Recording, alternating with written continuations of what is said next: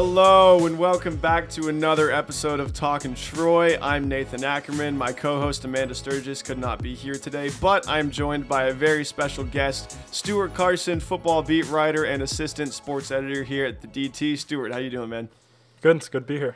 Thanks so much for joining the show. So I wanted to talk about over the weekend, USC came away with a 41-14 lopsided win against the Arizona Wildcats. You know, the game kind of was what it was. It wasn't exactly a nail-biter. Arizona is not the best football team in the Pac-12 South. They're not a good football team, you might say.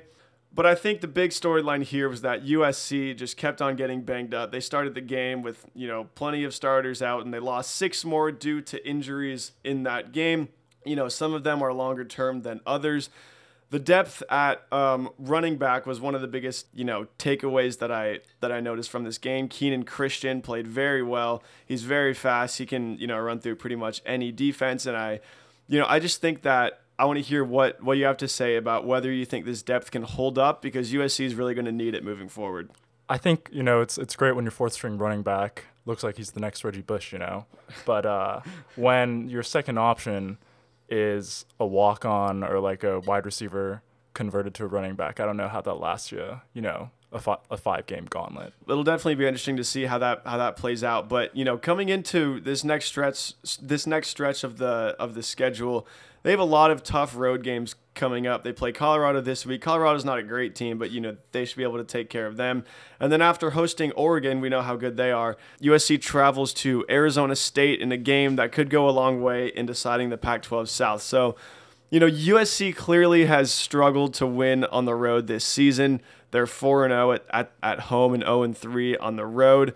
And, they're definitely going to need to turn that around if they want to have any chance for competing for a Pac-12 title. Yeah, absolutely. It doesn't help that we still have, a couple decent teams left on the road, like Arizona State, even though they just lost to Utah. Like, they're no slouch with what Herman Edwards is doing over there. I'd also say when you look at the schedule, considering the home games and the away games, I think it's not, like, terrifying when you look at it at first. Arizona State, like, good team, but no Oregon.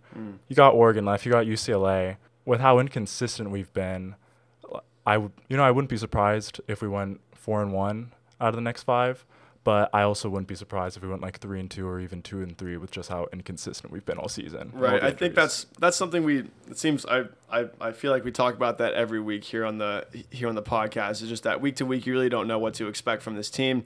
They've put together, I will say they've put together 2 straight performances that I guess you could call encouraging, even with the loss to Notre Dame. They're a great team. They kept that one close. And then, obviously, anytime you win a game by quick math, 27 points, that's going to be impressive, and it's going to give you, a lot of positive signs moving forward. But I think, they're going to have to start playing more consistently heading into these last five games, because, they really can't afford. You kind of take a look at the schedule, and it really doesn't seem like they can afford to lose any of them. I mean, yeah, they beat Utah earlier this season in week 4, week 4, they're still tied with them for the, top spot in the Pac-12 South. And they really only have one more tough game left against Washington, and that's on the road. But Utah's a great team. And if they win that game, USC is going to have to win out. They're going to have to beat Oregon. They're going to have to beat Arizona State. They're going to have to beat Cal on the road, which, Cal's definitely fallen off since the start of the season, but that could be a tough game being up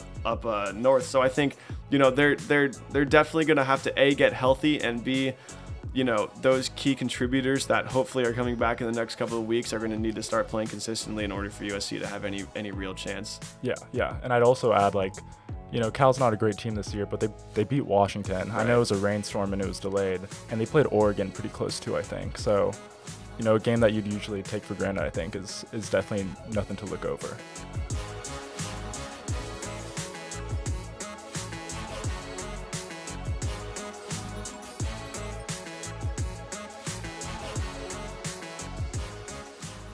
This season in the Pac-12 has made no sense whatsoever. I mean, you have, the Pac-12 North is pretty much locked up. Oregon's the only team that doesn't have 3 losses. They have none other than Oregon State, who, we're not going to talk about Oregon State competing for a Pac-12, title game spot. From USC beating Utah to, UCLA beating Stanford, which in any other year would be absurd. You have, you know, the Cows beating the Washingtons. You have UCLA beating Washington State twice. Notice how I mentioned twice that UCLA won a game, which is just ridiculous. And even you know, looking at the Arizona game again, I think it's easy as USC fans because we live in misery for the most part. But it's easy to look at that game and we won by 27 and think like, oh, maybe things are back on track for the most part. But I don't know, we blew out Stanford and then Stanford lost to, I think, UCF the next week, Right. like by 20 or 30. So I feel like, you know, the Arizona win is really encouraging, but I mean, Arizona's just a bad team. So who knows where we actually are as a team here. I don't want to be too pessimistic, but the fact that you know, USC just blew out Arizona, and now we're talking about, you know, some people are talking about, oh, they're going to go to the Pac-12 championship, they're going to beat Oregon twice, they're going to go to the Rose Bowl. Who knows? It'll save Clay Helton's job. A home game against Arizona should not be an indicator of, you know, whether or not USC is back. I think we're really going to get a really nice test when they host the Ducks, when they go on the road to play the Sun Devils, because those are going to be two really big games. And those are two teams that Arizona State didn't look great against Utah last week, but Utah's a great team too. And I think, you know, they're still definitely, if they can string together some wins and take care of the games that they should take care of, they're definitely in the hunt for a Pac-12 title too. It seems to be pretty much a 3-team race between them, USC, and Utah. Yeah.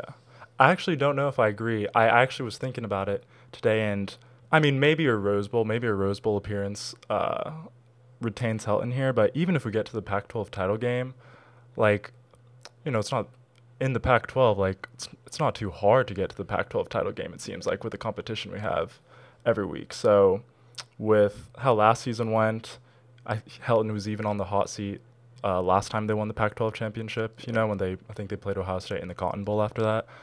I don't even know if a Pac-12 appearance or Pac-12 championship saves his job, but, like, who knows? With how up and down the season's been, like, maybe it's all ups from here, except for Oregon, which does not appear likely.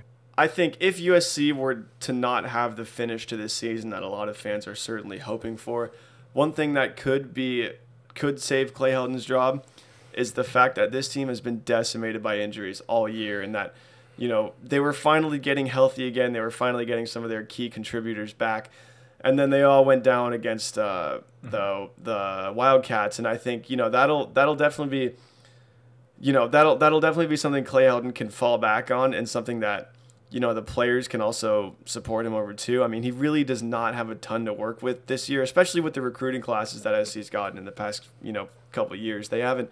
It's not like he has. It's not like he's working with a roster that's as loaded as USC normally is year in and year out. And I think that could be something that the athletic department maybe points to and says, look, they're 4-3. They've competed against some really good teams. They've beaten some pretty good teams, and they're not playing with some of their best players. I mean, JT Daniels got hurt in the first game of the season. To sum it all up, I think there have been times in the past couple of weeks, in the past couple of years, when Clay Helton's chances of keeping his job have looked worse than now. You know, at the very least, it's kind of shown like we got some depth. You know, Keaton's out, we win a game at Utah. I mean, originally JT Daniels out, we win a game there. So I guess one positive to take out of all of this is that at least we got a lot of depth apparently, and a lot of depth is like getting reps now. Right. Well, it'll definitely be interesting to see how that plays out for the rest of the season, both in terms of Clay Helton's job, and what we really care the most about is USC, the way they can finish the season, and maybe they'll get the spot in the Rose Bowl, maybe they'll win it, who knows? It's all still up for grabs. And that'll do it for this episode of Talkin' Troy. Stuart, thanks so much for joining me on the show. No problem. It's great to be here. And we'll talk to you next time in 2 weeks.